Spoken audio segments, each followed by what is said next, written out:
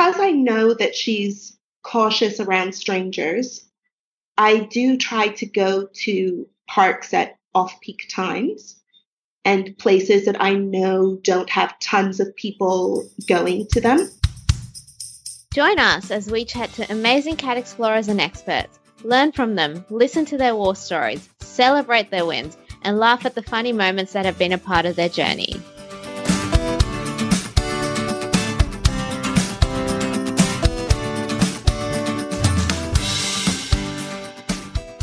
Welcome to the Cat Explorer podcast. I'm Asara. And I'm Daniel. And Happy New Year. I'm not sure about you, but I'm excited for 2021 and putting 2020 behind us. And I'm excited to jump back into Season 8 of the Cat Explorer podcast. We've got an awesome chat in store for you today.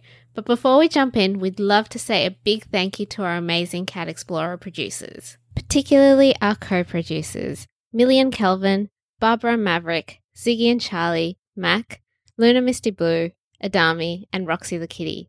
Thank you so much. If you would like to support Cat Explorer, you can join the Cat Explorer Purse Squad or the Cat Explorer producers. There's a link for that in your show notes, which you can get to by clicking the episode description on your podcasting app. Today's guest goes cat exploring in the beautiful paradise that is Bermuda. Think coastal hikes, kayaking, paddling, and watching beautiful sunsets.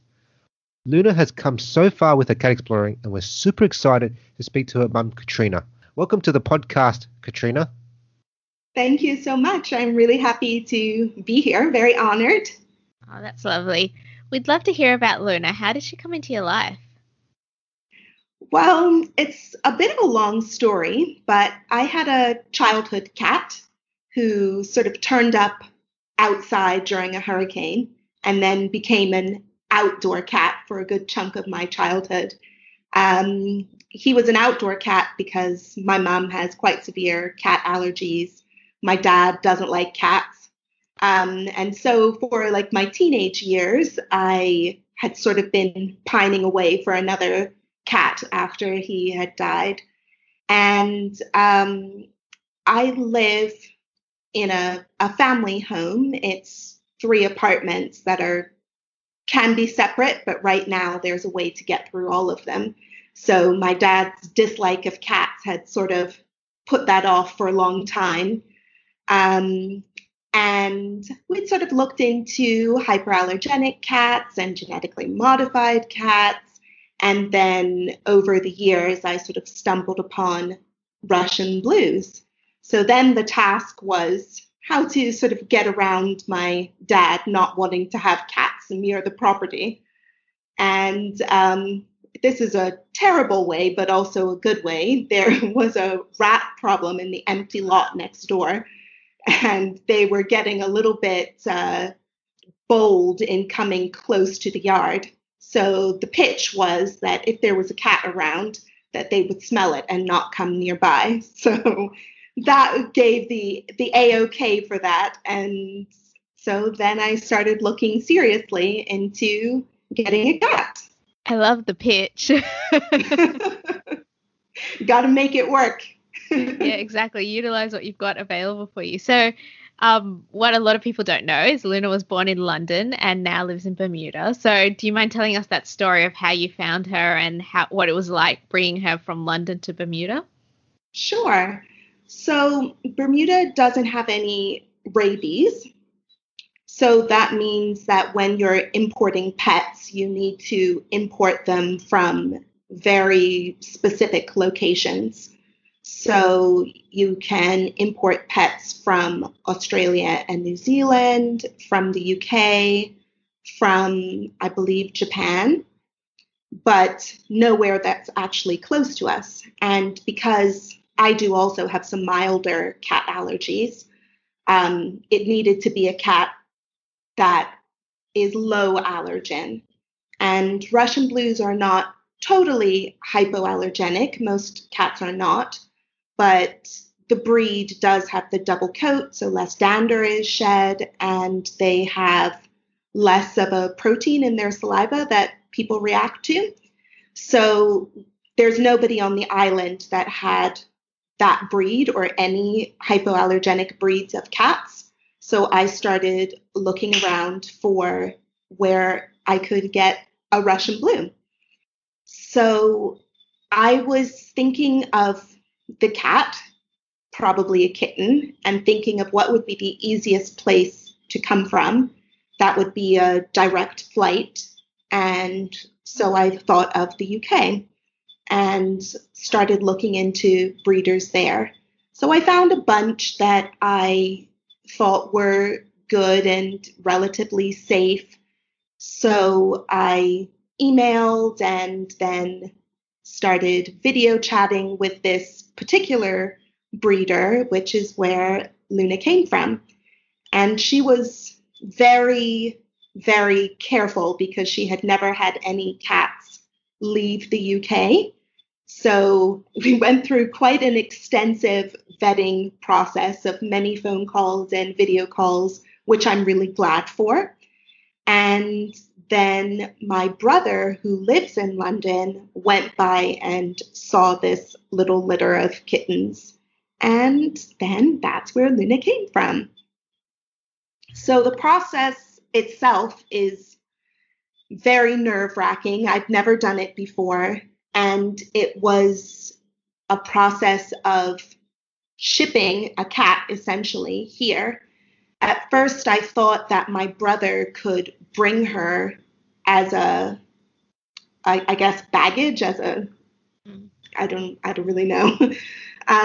But she couldn't. British Airways doesn't allow that. They have to go in cargo. So it meant that I got a animal courier to collect her from the breeder, take her to the airport, do all the paperwork, arrange all the crate and everything, so that she then traveled 7 hours in a plane by herself, little baby, where I met her. Wow.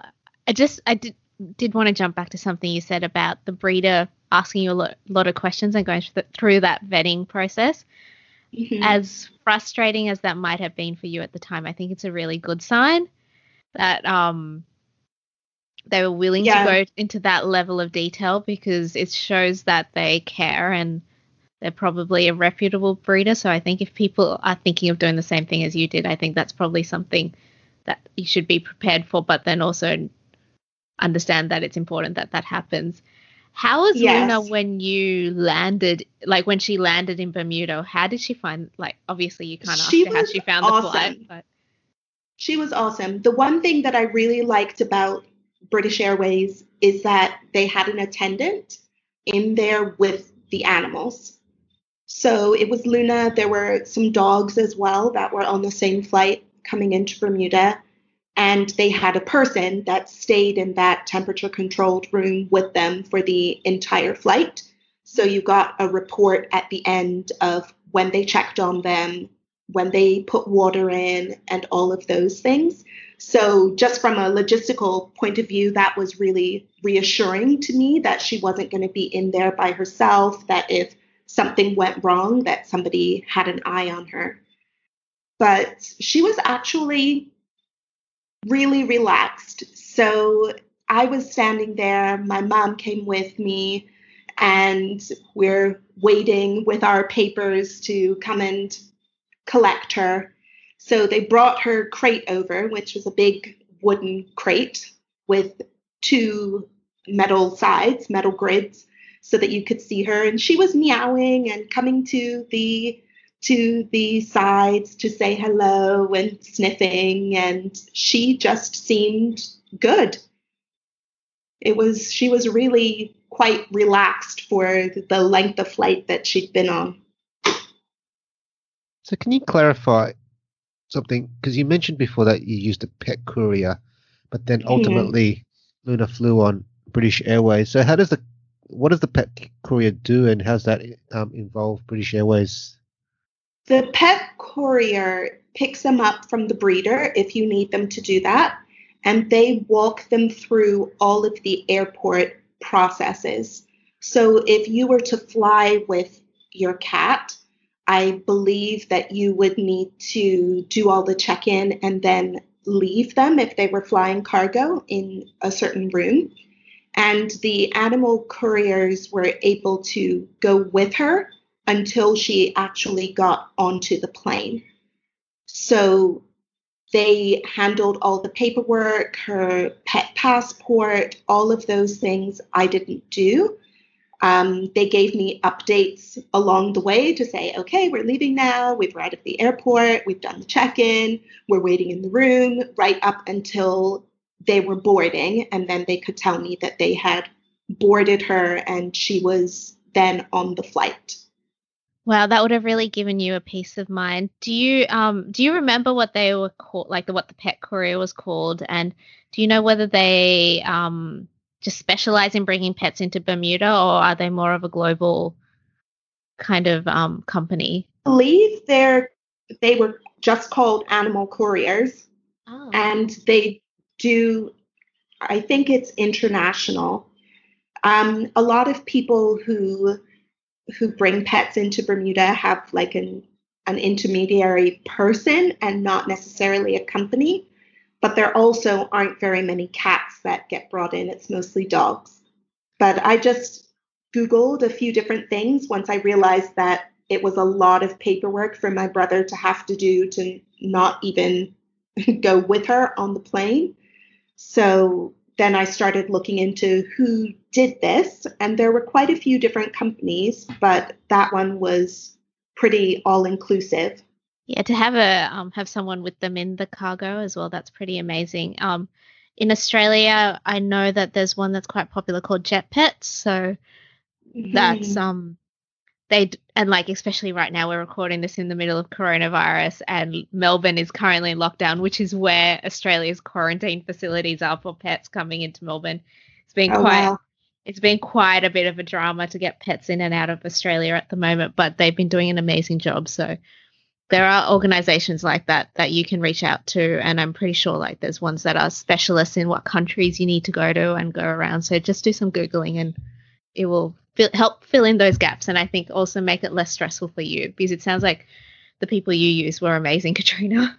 They were really, really good. It was great. But sitting in there with them, that was just something that British Airways does. That wasn't the animal couriers. That was just one of the services that they have for pets. So, having arrived on plane, you could say that Luna had her very first cat exploring adventure. She really did. From the very get-go. Can you talk us a bit more about the types of adventures she has apart from flying on a plane? She's flown on a plane without me. We haven't traveled together yet, but hopefully one day once all of the COVID stuff is past. But we do a lot of exploring in parks, coastal walks.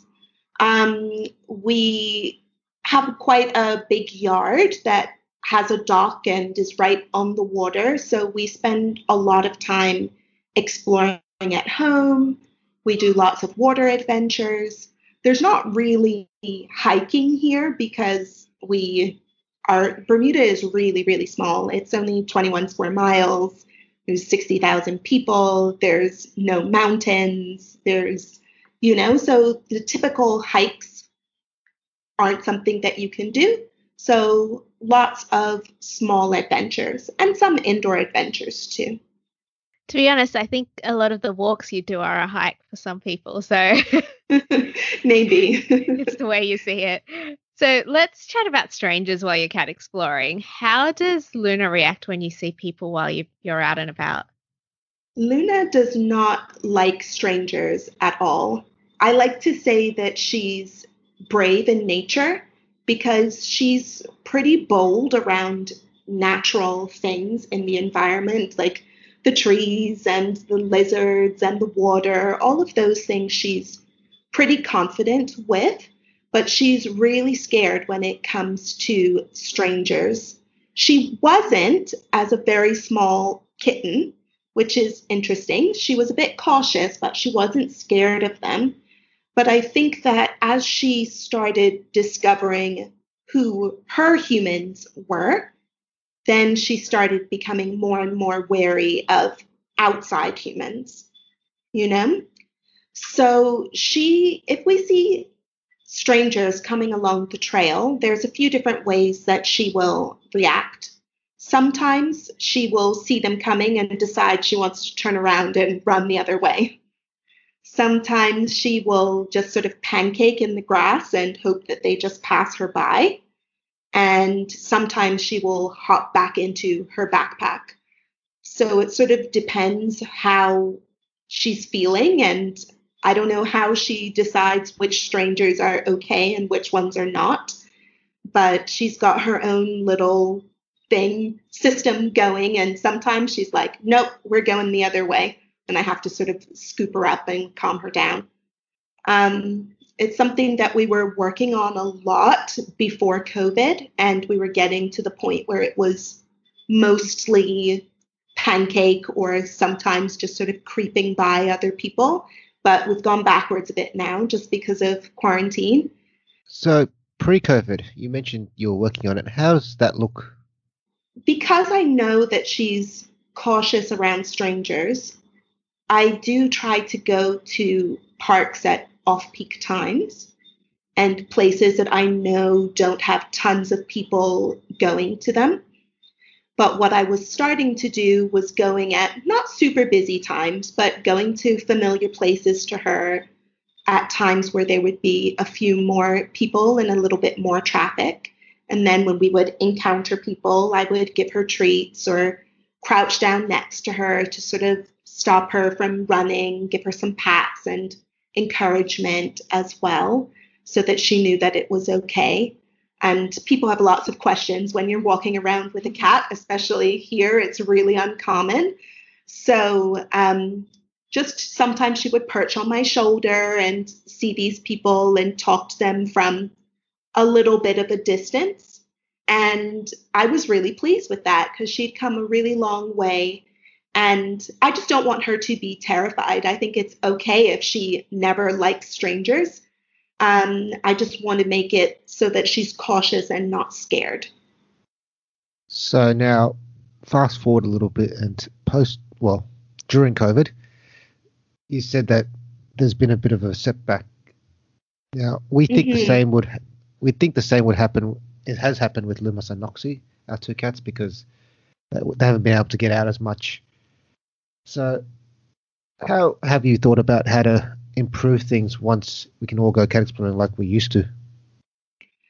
Well, things here are pretty open now because we don't have that many cases at the moment. I think it's under 5 cases. So it's pretty much business as usual with masks and a little bit of distancing, though people are not very good at that part yet. So we are starting to go out and about. I think the downside of being in quarantine for a while is that people are flocking to the parks and it's way more crowded than I've ever known it to be. So that makes it a little bit of a stressor, and Luna's more likely to try to do the retreat than to do the pancake or to do the creep by that she sometimes would do.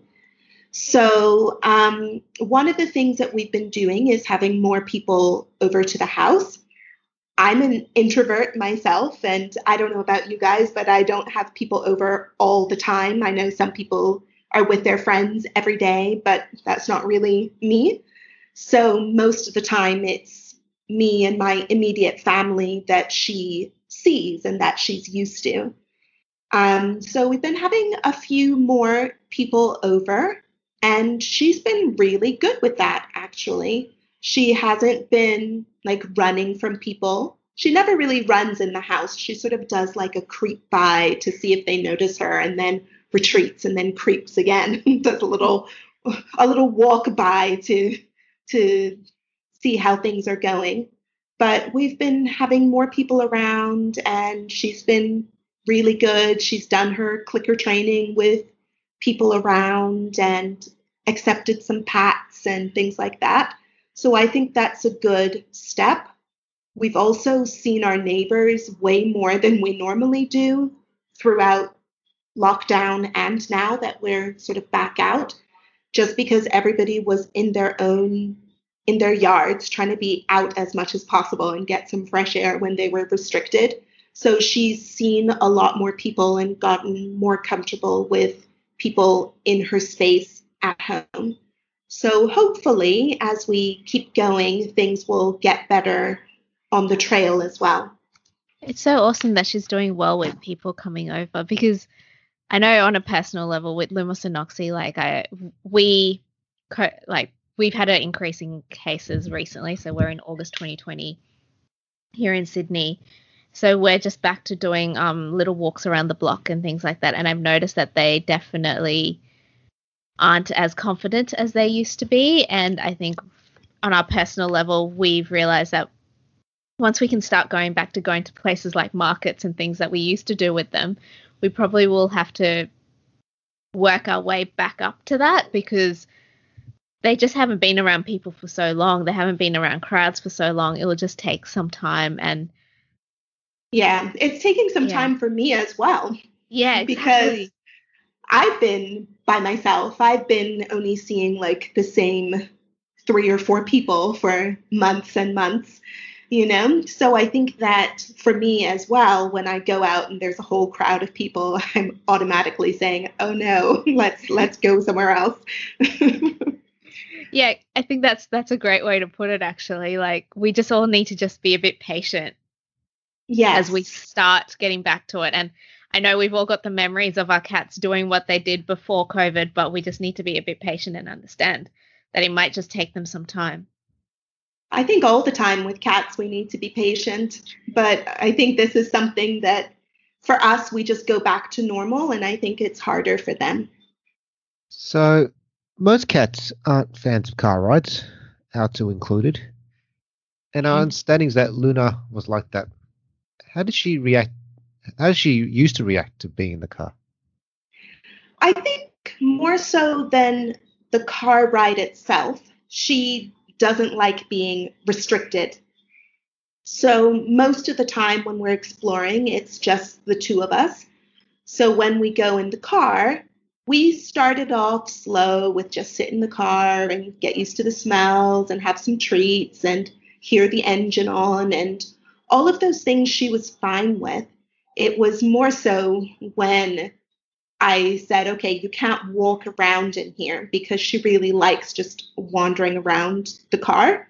And obviously that's not really safe when it's just me driving and a cat wandering all over the place. So I have her in her backpack with it most of the time zipped up. And she would meow, meow, meow, meow forever, and sometimes scratch at it to try to get out. So that wasn't ideal. So that does sound like it's a handful for you.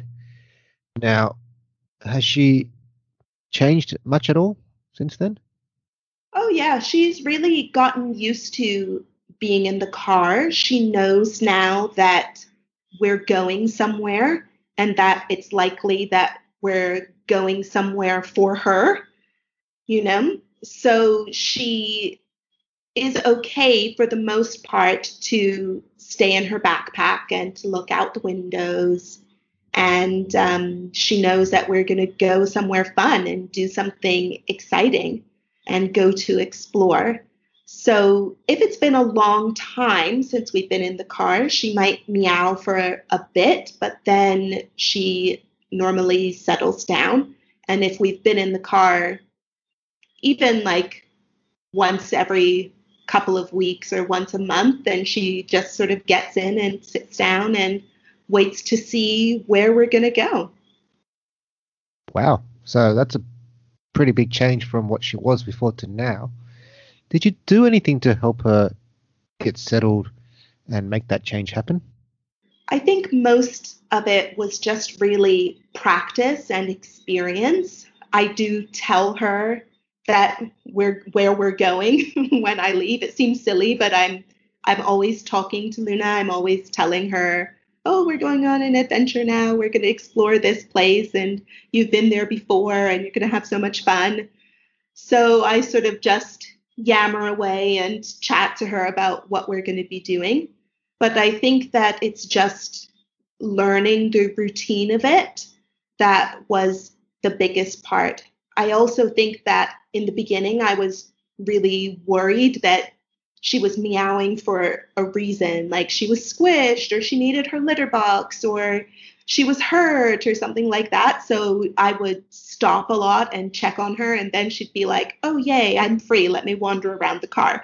So I stopped doing that because I can see that she's okay.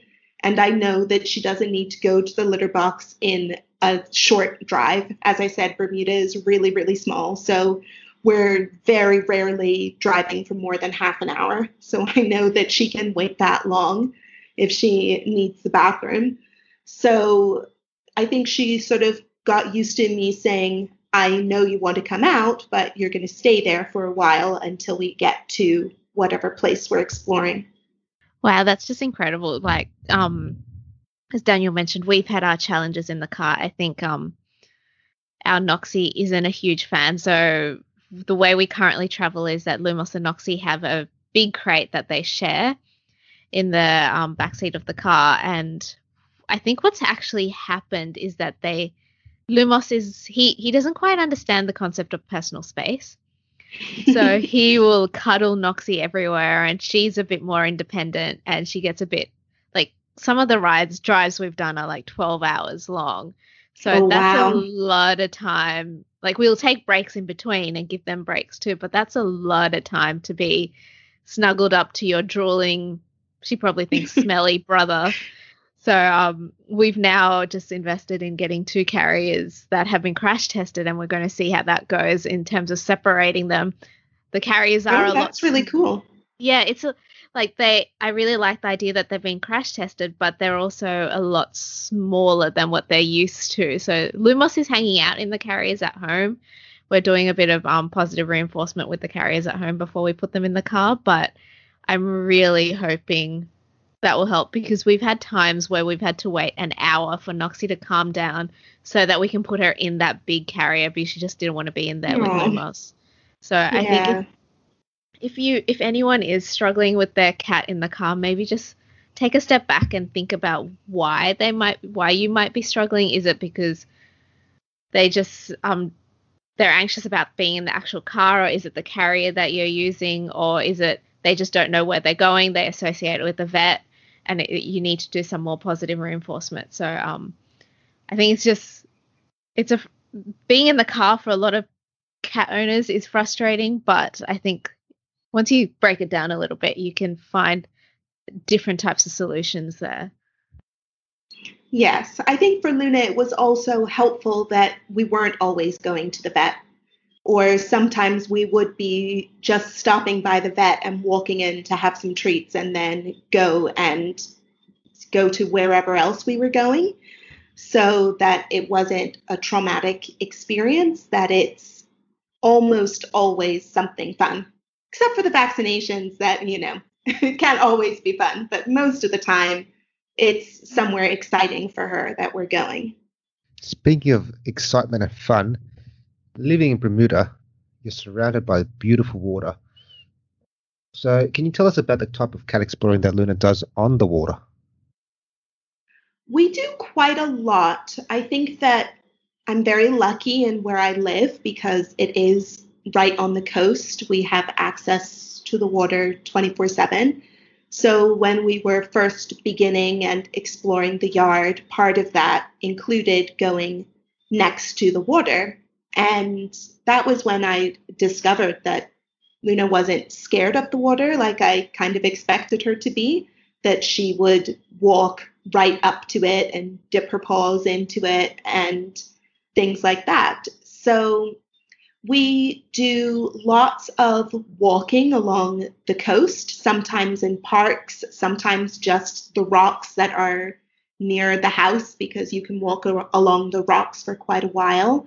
We do kayaking, we do boogie boarding, where she stands on it and I am her chauffeur. She does a little bit of swimming sometimes. And this summer we've just learned how to do stand-up paddleboarding. I think she's way better than me in the water. I just realized that. I think she's used to it in the same way that I grew up with the water, so it's natural to me.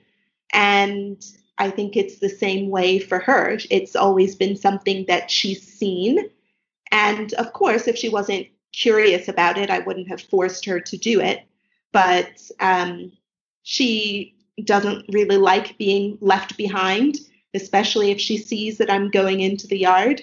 So most of the time, if I'm going into the yard without her, then it would be something for the water. So I said, well, let's see how she does.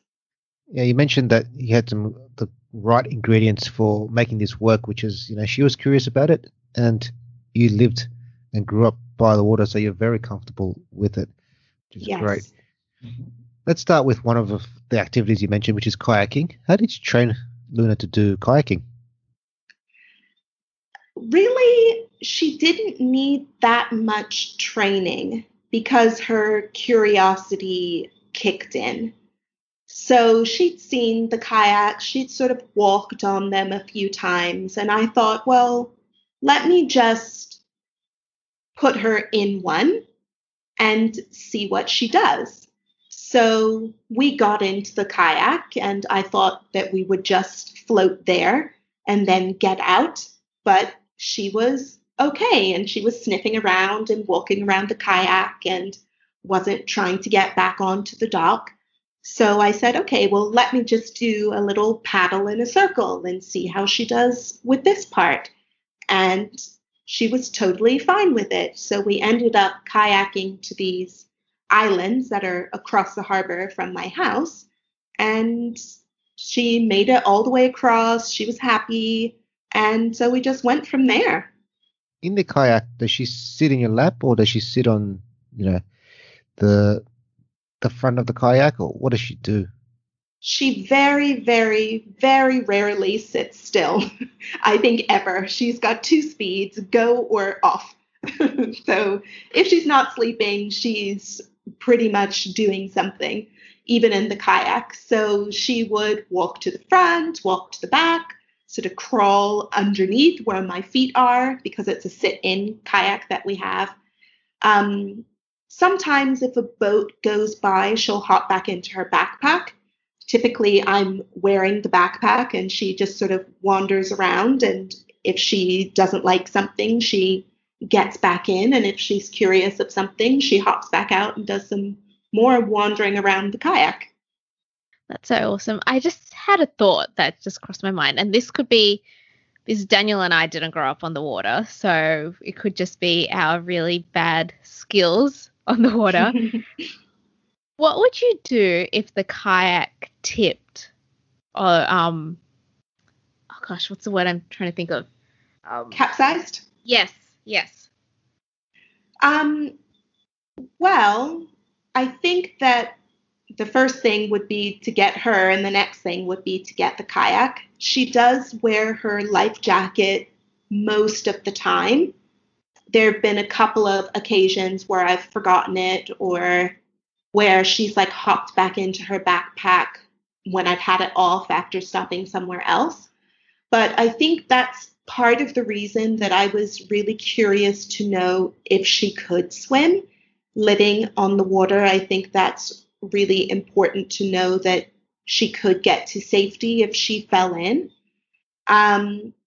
But that's also why she's never tethered to her backpack when she's in the kayak. She needs to be able to get out if she needs to.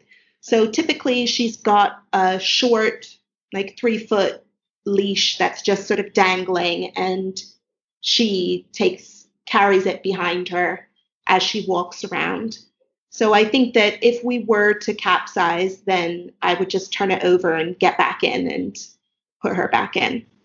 So you mentioned swimming, and we love the idea that Luna can go swimming. Was this something she did on her own due to her curiosity, or was it something that you trained her to do? It was something that she did on her own. The first time was last summer, and so close to this time last year. We were she was boogie boarding. And when she's on there, again, she walks around. She does a lot of sniffing the air, looking at what's in the water. And she kept looking like she wanted to get in. So I said, well, let's see what she does. So I held her in my arms and then just sort of lowered her a little bit so that her legs went in. And she just paddled away, paddled. And she was not interested in staying with me at all. She was like, why aren't I going anywhere?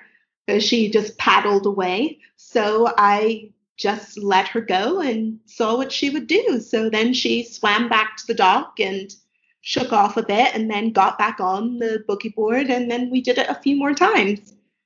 Wow. I'm impressed and jealous. I'm impressed too. But from what I hear, most cats can swim.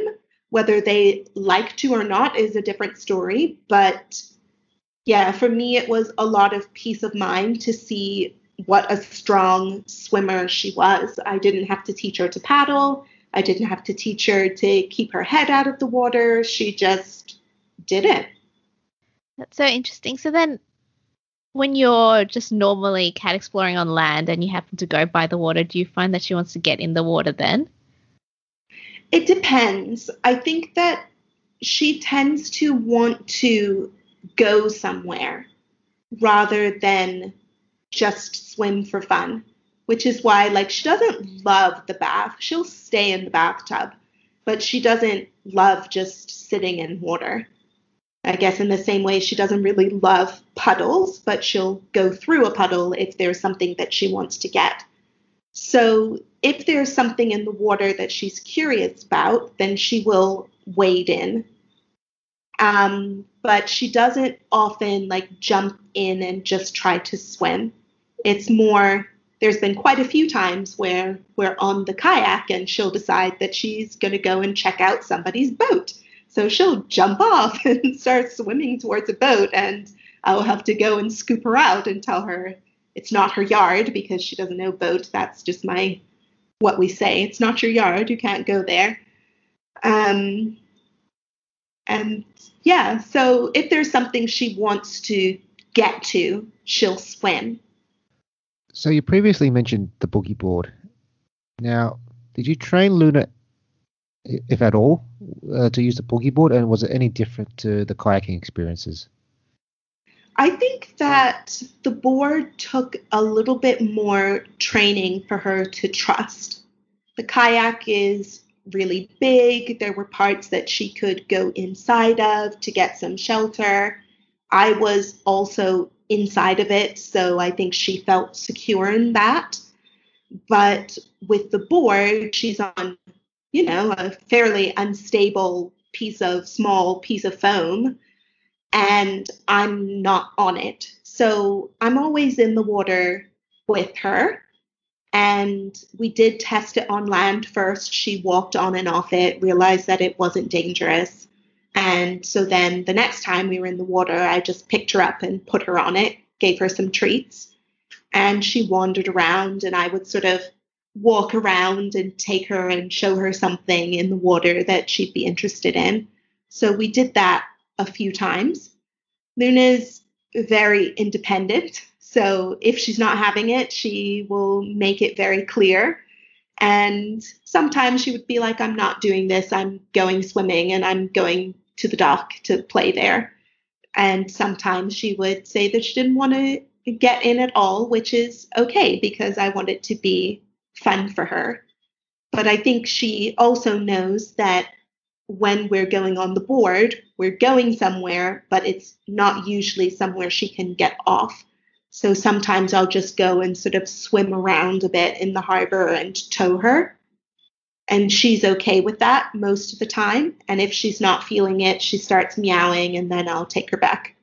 I like how you've catered to Luna and her experience, because that's very important, like you said, to make sure that she's enjoying it. And if she doesn't like it, she'll tell you. And that's it. So we try these new types of cat exploring adventures. Now, obviously, you've sort of used her cues as one way to understand what her limits are. How do you think about and how do you approach pushing these limits or pushing her into new types of adventures? I do think that she needs to be pushed. I don't know if all cats do, but I think that Luna does because I think she's quite human like in a lot of ways. I think that she's human like, but she's also very tied into her natural instincts. So I think that's why she's afraid of strangers. There's really big people coming at her quickly and she wants to retreat from them. Or there's a lizard in the tree that she really wants to go and oh, Luna's talking to me. That she really wants to go and find. But I think also she she is independent. She wants to be the leader. And sometimes she just wants to do things her own way. But that's not always healthy, right? In the same way as humans, if you're scared of heights, does that mean you're never going to go to the third, fourth, fifth story of a building for work? Sometimes you need to just push yourself a little bit to see that it's actually okay and that you can overcome that apprehension. And I don't mean to say that cats should be forced to do something that scares them. I don't believe that at all. But I think that once you know your cat and you can read their body language, it becomes easier to tell.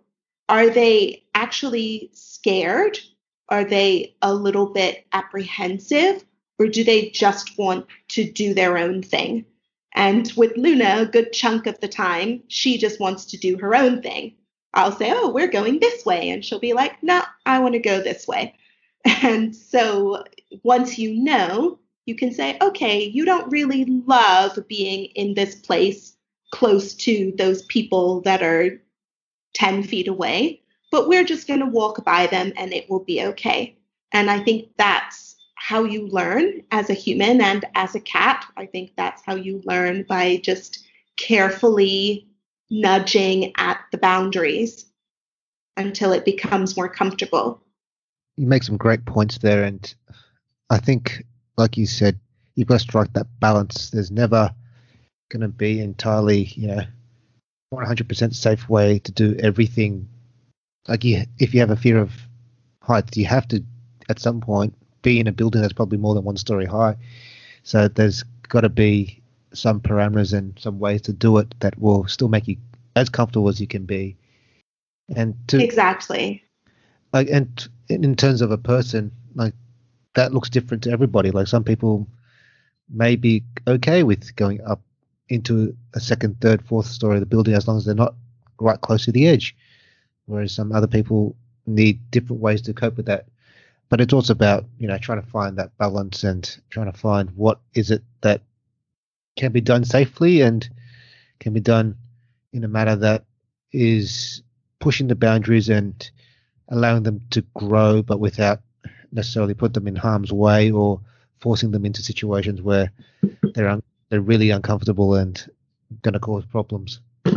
Yes. I think sometimes when animals are scared, it can become more dangerous, So I never want to be in a position where Luna is unsafe over something that I could have worked on, So with her fear of strangers, she doesn't love strangers, but I think that it's important to work on that so that if she ever is in a position, that she won't bolt, that she will do something that is a safer way, even if she doesn't love it. Now, I want to touch on an experience you've had while cat exploring, which is regarding Luna and having a topical allergic reaction. Can you explain what happened and what you do now to ensure it doesn't happen again? Yes. So Luna is, I think, like most cats, very curious. She does a lot of sniffing around. There can be one bush or tree that captures her attention for a very long time. So when we're exploring, she does a lot of sniffing and sticking her head into things, especially if there are lizards around because she loves to chase lizards.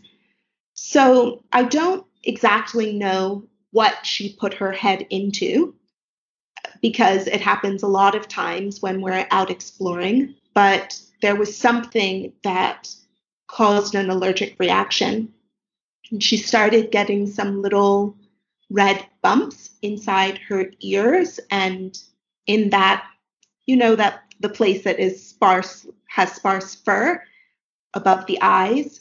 So sort of underneath there and into her ears started getting this red rash. And when we went to the vet, they thought that it was an allergic reaction to something that she had touched. They were fairly certain that it wasn't something that she'd ingested.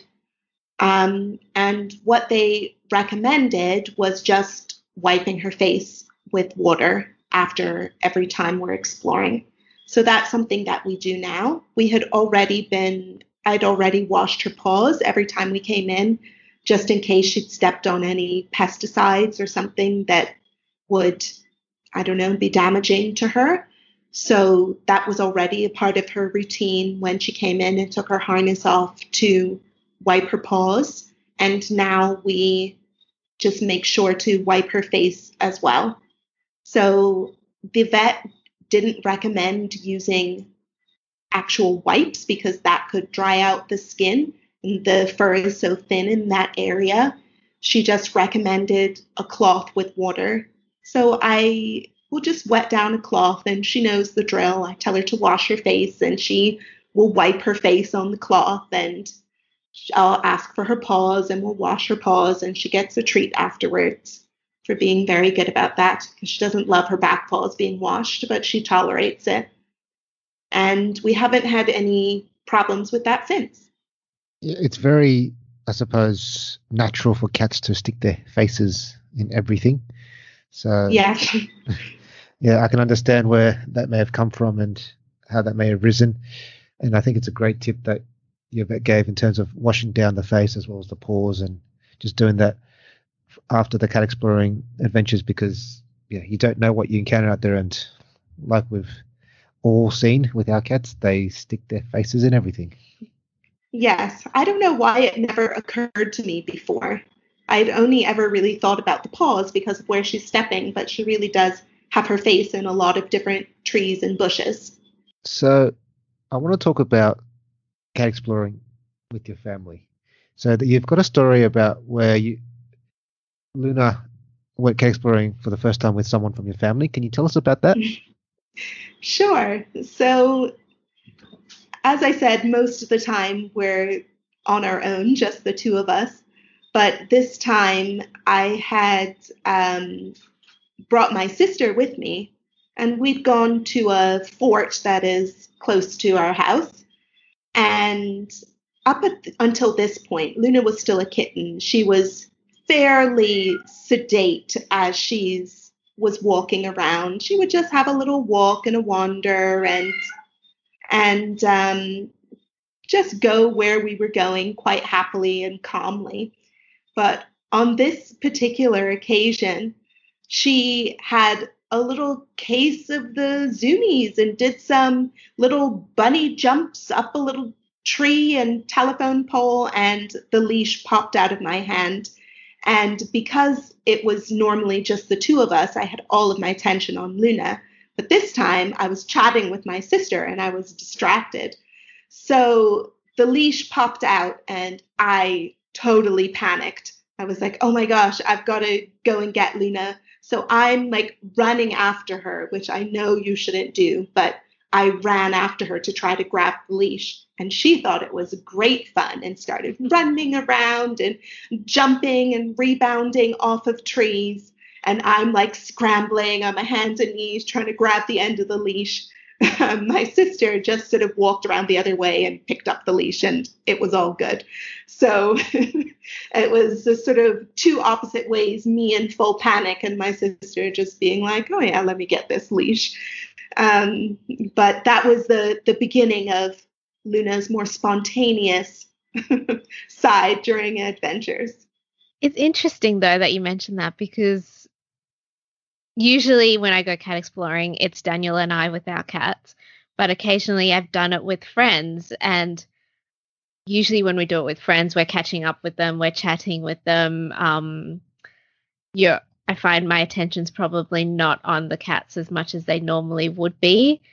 And in those situations, if something one situation was that Lumos and Noxie decided to jump into the same backpack while I was chatting to my friend. And of course, Noxie got annoyed at Lumos because she was like, this is my personal space. And then they ended up having a little fight in their backpack. And I just remember the look of horror on my friend's face. And I was just like, yeah, this happens a lot at home. So just dealing with it. But I think had I been paying attention to them more like I normally would, I would have made sure that Lumos's backpack was nearby and they wouldn't have had that fight. So I think it's always interesting when you go cat exploring with people that you don't normally go with, because you end up having those situations like that. And I don't actually know what the solution is, because I've every time I go cat exploring with a friend, I know that I'm not fully paying attention like I normally would be. So, and I suppose one solution is not to go cat exploring with friends, but then you only have a limited amount of time. It's also good for the cats. It's good for the cats to get to know other people as well. I don't really know a solution either, but I think that I've been working a little bit on things like recall and getting her attention through clicker training. So I think things like that will always help, as the cats know the routine, so that if something unpredictable happens, that at least they probably won't get up to too much mischief. I suppose one thing you can all do is just get the other person to help keep an eye on them. So just get them to, watch what they're doing and, grab the leash if anything does happen, which is what your sister did at the end of the day. Yes. Now, I want to move on to the summer that you went away for a month and you came back, and then there ended up being a period of readjustment with you and Luna. Do you mind sharing about that and what happened there? Sure. So this was last summer, last July. Luna had been home for maybe 6-7 months at that point, and I had already been planning an African safari. So from before she was even born. So I didn't really want to cancel it and decided to go. And she stayed in the same house because, as I said before, it's the connected apartments. My family's in the other sections. And we thought that would be okay. Luna's not great at recognizing people on video calls. She's great at seeing fish and games and squirrels when it's cat TV, but she's not that good at seeing people. She just goes to the door. So we tried before I left, like me calling a few times and saying hi to her, but she every time would just go to the door searching for me and would get upset that I wasn't there.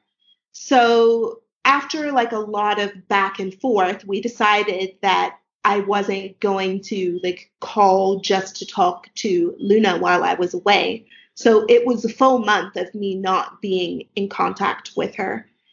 And my family did still take her out in the yard. She still did go for walks, not as much as she does with me, but she still did go out and she still went in her backpack and all of those things. But when I got back, she was really disconnected. And in one of the other podcasts, I know you were talking about attachment, types of attachment. And normally she is the secure attachment of come and get her pats and talk to me, and then off she goes to do something else. And for about a week after I came back, she just was sort of spaced out. She would acknowledge that I was there, and she still wanted to come and like sleep next to me, but she wasn't meowing like she normally was. She wasn't like coming to me if she needed something. If I came back in after being out, she would just sort of stare at me for ages. So that was, I think, hard on both of us. From a cat exploring perspective, she was still okay. We started going mostly in the yard so that she could get used to me again. And I'm a lot stricter with her than my mom and my sister, so she had to get used to like following my commands again and not just going wherever she wanted. But that part was okay. It was just more our relationship in general of her coming to depend on me again and trusting that when I left, I was going to come back. So that took some time for her to adjust to, about a week. And after about a week of me being back, then she was pretty much back to normal. I do have to commend your family for continuing to go cat exploring with her, because I know that I've spoken to members of our community who have had to go away for a month and they haven't been able to find anyone to take their cat exploring. I think that's great. And then it's interesting how to deal with separation anxiety, because realistically we can't take our cats everywhere. Like for some reason, sometimes you have to travel for work, or like in a situation that Daniel and I are currently trying to figure out is that we'll in October we'll be in hospital for 7 days.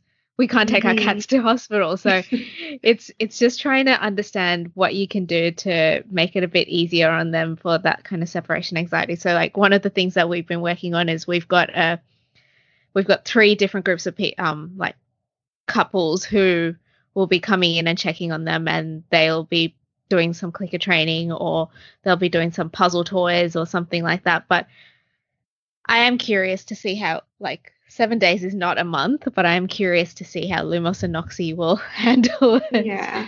It still is a long time, so it's hard to tell what they'll do.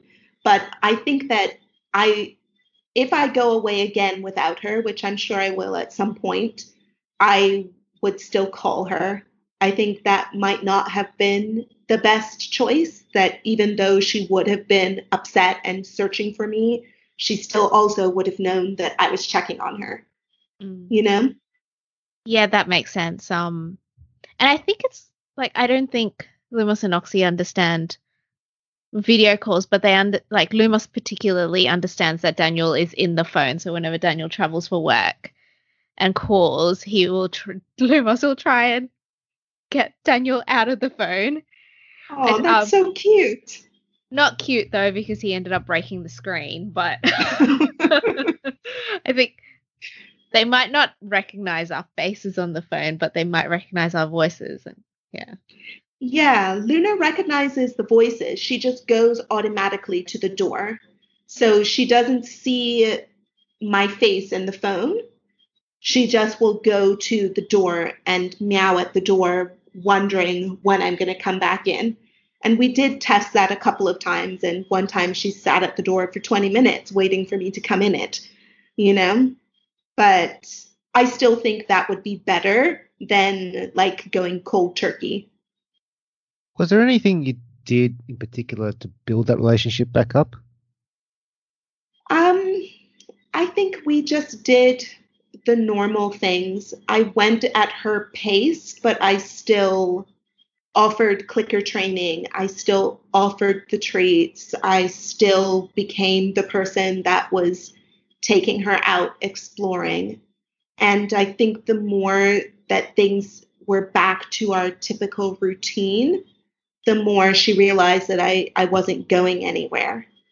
Yeah, that's a great way to ease yourself back in. And I just had 2 other ideas of ways people can help with separation anxiety. One that we use sometimes is that we'll just have a jumper that we've worn recently, just hanging around the house or somewhere, that so the cats can still smell us. And then another one that our vet has given us is an anti-anxiety aid. It's not a pill, it's like an aid. We like over time your cats do build resistance to it, so we try not to use it too much. But if I know, for example, Daniel's going away for a week and Lumos really struggles with separation anxiety, we will use that as well. So maybe if people are interested in that, that's something to talk to your vet about. Yeah, those are great ideas. So, Katrina, we're coming up towards the end of the podcast, but before we let you go, we're going to ask you our final 4 questions, which we ask all our guests. With the first question being, what is one piece of advice you would give to new cat explorers? I think I would say just get to know your cat really well, because the more you know them, the more you can do.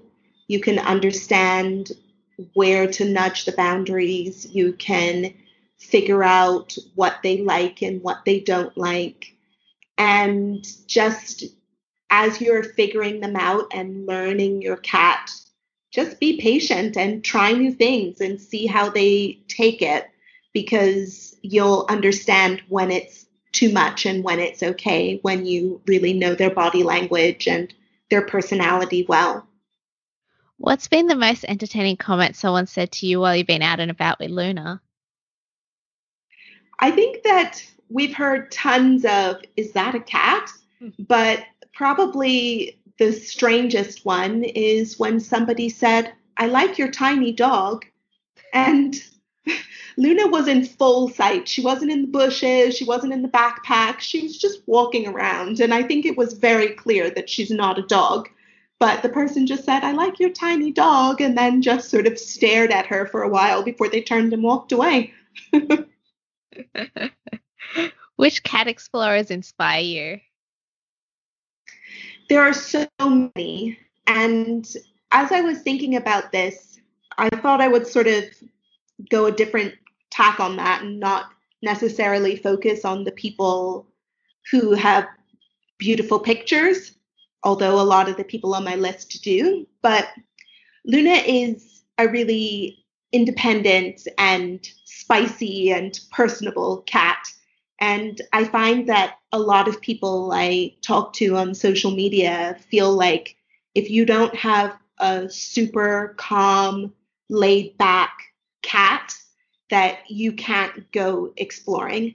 So when I was thinking of people that inspire me, I was thinking about the cats that have sort of overcome fears, or who might not be like a typical cat, but still are really awesome cat explorers.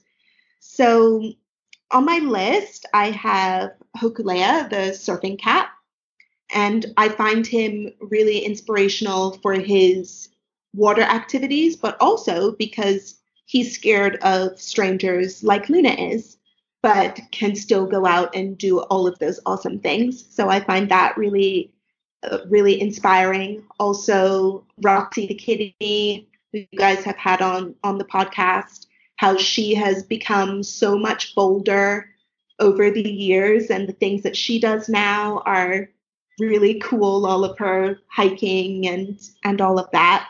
And in the same way, Bodhi has also overcome a lot of fears. So I think that if you're a person that's listening that thinks, oh, well, my cat's a scaredy cat, they can't explore, like those are 3 really good examples of cats to say that, yes, you can. Even if they're scared, they might not be scared of everything, and they can still be good explorers.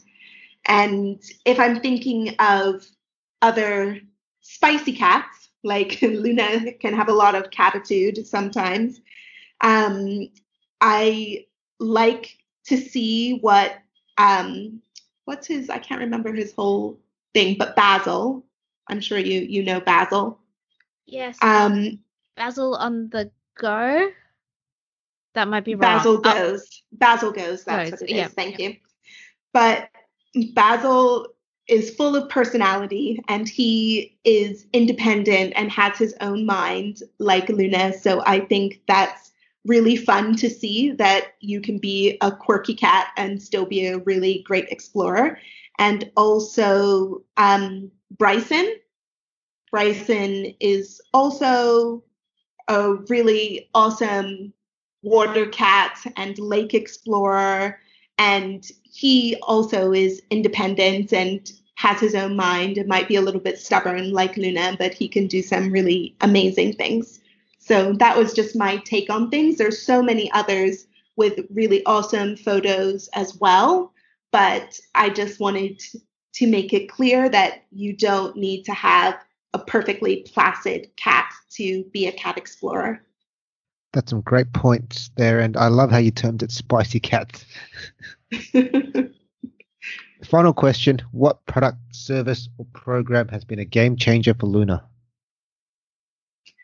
I think probably there's a few things that have worked a lot. If you're going to talk about exploring, then a backpack, I think, has made a really big difference. It's allowed us to go into places with bigger crowds and to have her feel comfortable, like we've been inside the airport with lots of people around us, not to go anywhere, but to like pick people up.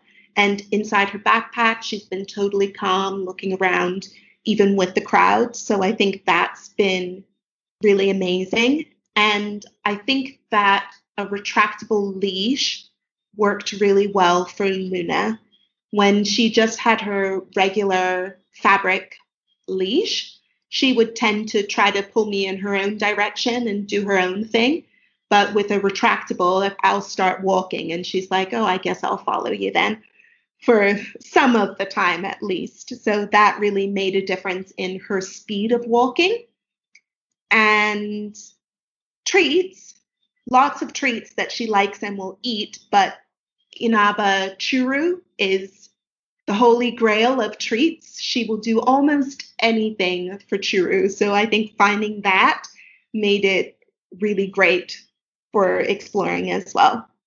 That's so awesome. And we've just, because for some reason they never sold them here in Australia until like the last few months. So I was very excited to go get a whole heap for Lumos and Noxie and see how they go. They're so good. We only get the small packs of them, so I end up ordering them on Amazon. You can get a big jar of 50 tubes of Churu.